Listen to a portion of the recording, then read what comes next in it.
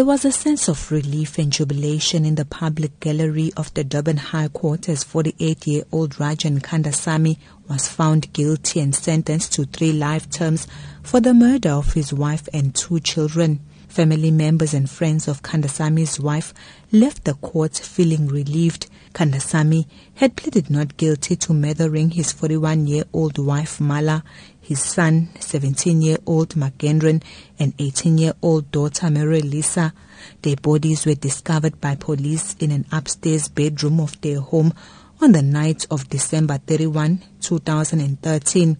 During this time, Kandasamy had gone missing. In his evidence, he suggested that there had been a burglary at his house, and the next thing, he woke up at Albert Park in Durban. He said he could not remember anything as he suffered from amnesia. However, the court dismissed Kandasamy's evidence.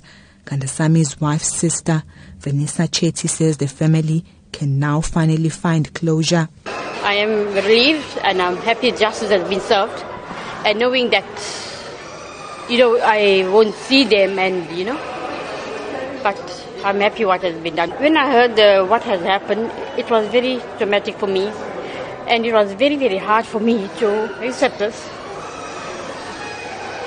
knowing that I won't see them again, and I couldn't handle it.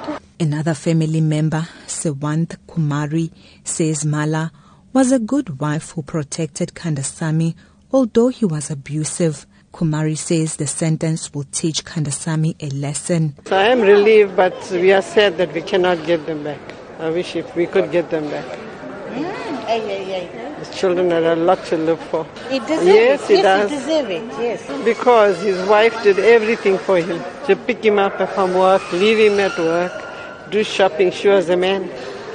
Kandasamy's attorney, Stephen Samuels, told the court that his client intends to appeal the sentence. I'm Nonjabulo Mntungwa in Durban.